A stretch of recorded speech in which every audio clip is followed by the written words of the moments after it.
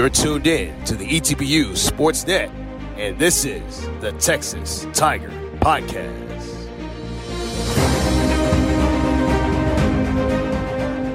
This is a special podcast brought to you by Bill Coates and ESPN Tyler, as Coates talks to Brian Maper about the spring football season on ESPN Tyler. There is spring football, and the ETBU Tigers are playing spring football. The American Southwest Conference is now into a month into its season, and there's a huge game coming up on Saturday in Marshall between the Tigers and Mary Hardin-Baylor. It's a 1 o'clock start time, and the coach Brian Maper joins us on the Ameritex roll-off hotline. Coach, you lost a tough one on Saturday to Louisiana College, so you've got some ground to cover this week, but if you win, you accomplish everything you want to accomplish, right? Yes, sir, exactly. Yeah, we just got to correct our mistakes and then focus on them. And this is, like you said, this is kind of the big one we always circle on the calendar and the team that we want to compete against. So we're definitely excited about playing them and redeeming last week's loss. Mary Hardin-Baylor is kind of the gold standard of that league. They won a national championships 2 or 3 years ago, so they're pretty darn good. They've kind of been that club that everybody wants to beat in that league, have they?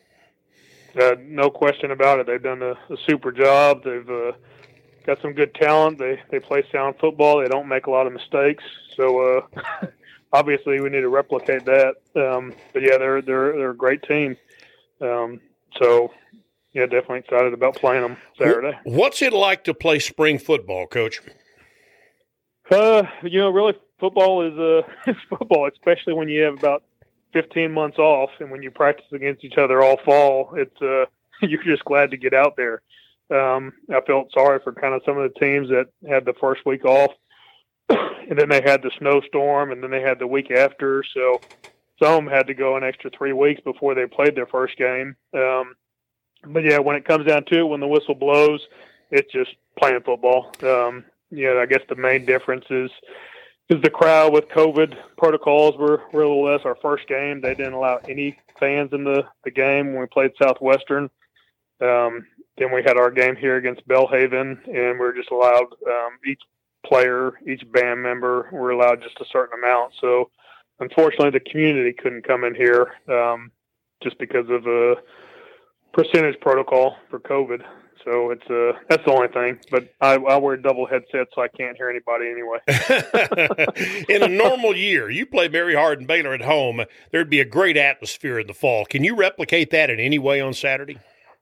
Just by the energy on the game field itself. I mean, it's still the same game, but like you said, when you come out there and it's jam-packed, I mean, people on the hill, they travel. They do a great job traveling. We do a great job with the support here on campus and our family. So, I mean, yeah, that's going to be hard to replicate, even though we'll be pretty packed in. But usually that game is packed to capacity, whether it's here or in Belton. We travel well. They travel well. And, it's the game that we've kind of circled, and I would hopefully they've kind of circled too as a rival game. Way I'm reading the schedule, you play your 4 other conference division opponents. So you've got a 4-game regular season ending this week. And if you beat Mary Hardin-Baylor, are you the division champion then and going to the playoffs that way? We have a really good shot at it. It's going to have to, the loss, you're going to have to end up having a 3-way tie or a 2-way tie. If we beat Mary Hardin-Baylor, it gives us a really good shot at being the first seed, and then the playoff they're just going to pair up, 1 versus 1 from the east and 1 from the west, 2 from the east, 2 from the west, and down that for the 5th game. So let's talk about your team. People will recognize your quarterback, Poppy Brown from Gilmer. I know you recruit a lot of East Texas kids, but just tell me a little bit about your football team.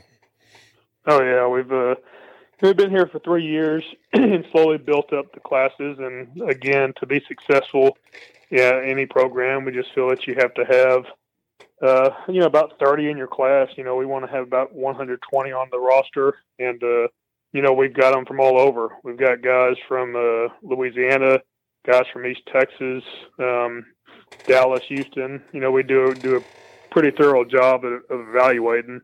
And like you said, we have several guys from Carthage on the team, from Longview, from Gilmer, from Pittsburgh, from Atlanta. I mean, you name it. We try to hit East Texas as hard as we can. Like you said, there's several names you'd recognize. Poppy Brown from Gilmer played at Kilgore. Ahmad Farrier was from Longview, and he played at Kilgore also. Several other JC guys.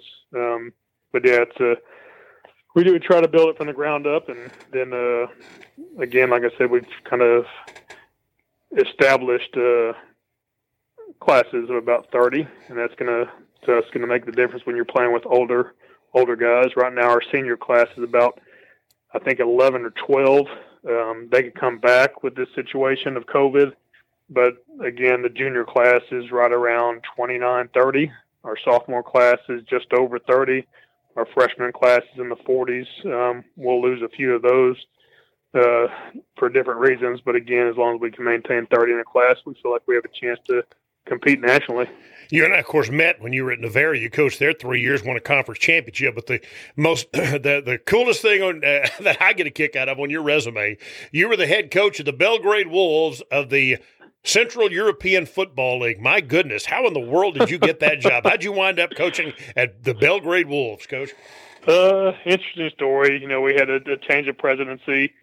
Dr. Sanchez at Navarro College was awesome. Great president, great leader.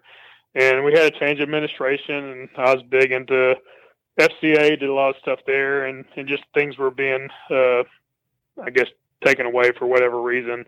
And just had the opportunity to go over there. A friend of mine had been over there before, so he kind of gave me an idea what European football was, and asked for a few things.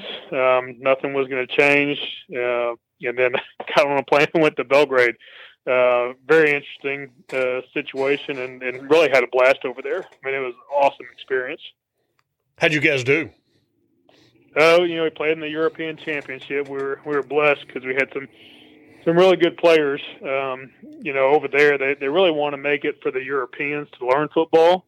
So you're only allowed to have 2 Americans. You mentioned the JC situation. So our 2 Americans were JC guys. One from we actually had 3, but only 2 could play at a game. One was from Sacramento State. He played at City College in San Francisco. He'd won a national champ. We had a linebacker that played at Blinn that went to Utah State, I believe, or Boise State. So we had some talented guys there, but it was a lot of fun. We ended up playing for the European Championship, played a team from Sweden. The craziest thing is, and a lot of people don't understand this was kind of set up like a soccer deal. So we played on Friday. We played a team from London on Friday.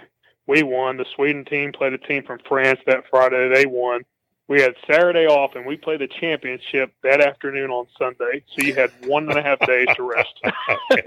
And it was an awesome game. The difference was they had a quarterback that was a Swedish guy that, to me, was an FCS quarterback. I mean, really? He could have played at Sam Houston, Stephen F.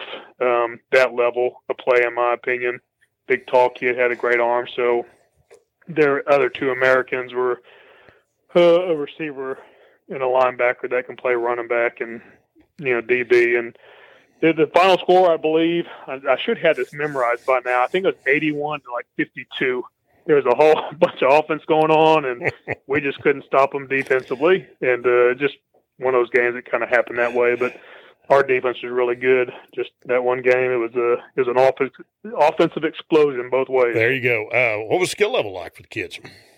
I mean, this is Serbia. You're playing in Serbia, basically. Belgrade, Serbia. So what was the skill level like? We had the big difference from America. It's kind of hard to say where they would be at. I would say the level would probably be FCS to Division III level play. But the big difference is we had some monsters. I mean, we had the offensive line. We had 6'5" guys, and Navarro, when I was there, we were 6'6", 6'7". We had a guy 6'8" that was playing in the league. So the difference over there, they're 6'5" guys, 6'6" guys.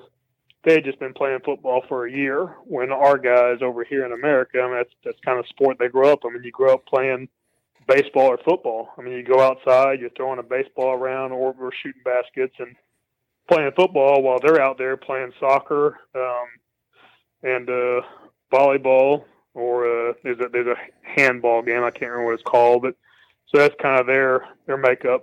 So they don't really have the innate skill level that we've had playing football. So it kind of differentiates that. But, I mean, our running back was the Serbian Player of the Year, and he could have easily played to me 1AA Division II.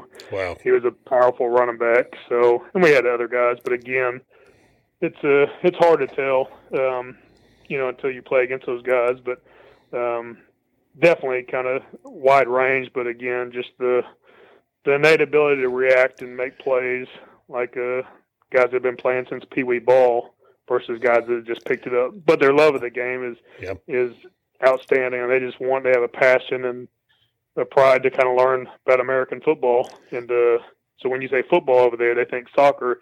So you always got to say American football. Last 2 minutes that we have, these kids were getting paid too. This was a pro game, right? Yeah, semi-pro, so they got paid a little bit. Now the Americans got paid for sure, and it was a good amount to be over there, and their housing was free, and they had a good amount of spending money. But yeah, it was the talent was really good over there, and it is kind of a spin-off from NFL Europe. A lot of the teams that continued were originally the NFL European teams and cities, so that's kind of what kept it going. So kudos to whoever decided to kind of make it happen in Europe. What were the fans like? Great experience. What were the fans like? Well, in the championship game, we played in a small packed stadium on top of a mall. It was about 5 stories high, and it probably held about 3,000, and we probably had it pretty close to full. Normal games, we were playing in a whopping crowd of about 100 to 200. So I don't think the entire fan base has gravitated to American football, but the guys that played the game, they loved it. I mean, it was time of their life. They'd go to work. We'd practice at 9 o'clock or 10 o'clock at night. When they got off work, it was a unique experience. So kind of like Division III, and the guys just loved playing football, and that's why they were out there. And last but not least, go get them on Saturday. Go win a championship, huh? Yes, sir. That's we plan to make the Tiger family proud.